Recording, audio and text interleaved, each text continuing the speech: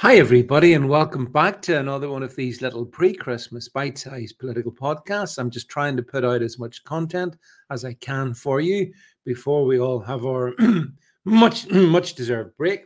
And I wanted to tackle the topic of fluoride because it's one that fascinates me, and I've been meaning to get to this.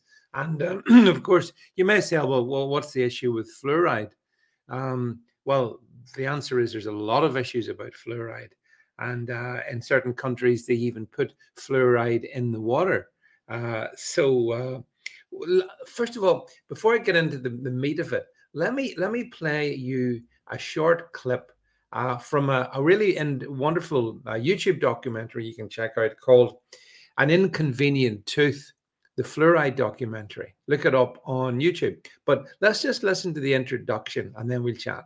This sacred cow, not to be touched. It's like mom's apple pie and all American good and safe, and you don't question fluoride.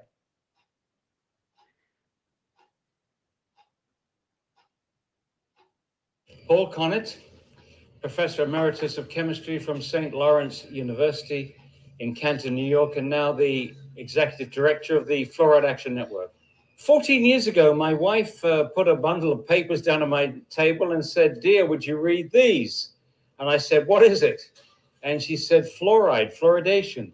I said, "Take that stuff away. These people are crazy." At that time, I felt that fluoridation was all cut and dried. It was safe. It worked well for teeth and so on. No problems. After I read the papers, the scientific papers, I was really rather humbled and embarrassed because I realized that this impression that I was walking around with, that there was no issue here, there was no debate, was clearly not true. There were very serious questions.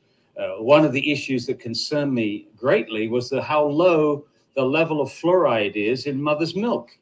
It's actually as low as 0.004 parts per million, which means that a bottle-fed baby in a fluoridated community where the parents make up the formula with fluoridated tap water is going to get 250 times more fluoride than a breastfed baby. And I felt then, and I feel now, that nature wouldn't have screwed up on something as fundamental as what a baby needed for healthy growth. And as I read more, I realized that there were some serious health concerns here. And as I read still more, it was clear that there was no difference in tooth decay between fluoridated and non-fluoridated countries. And also, even though most people have been persuaded that everybody is doing it, and you could argue that most people are doing this in the United States, but most people in the world are not doing it. Most countries are not fluoridated. 98% of Europe is not fluoridated. The majority of countries are not fluoridated. In fact, there's only 8 countries in the world that have more than 50% of their water fluoridated. So the odd men out are the people that fluoridate. If you get chance to talk to an audience with an open mind, an audience is prepared to listen, it doesn't take very long to persuade them that this is a very silly practice. Okay, there you go. That is from the Inconvenient Tooth documentary, which you can pick up on YouTube. Lots of points made in there that I want to talk about. First of all, as he rightly points out, that Professor Emeritus Paul Connett,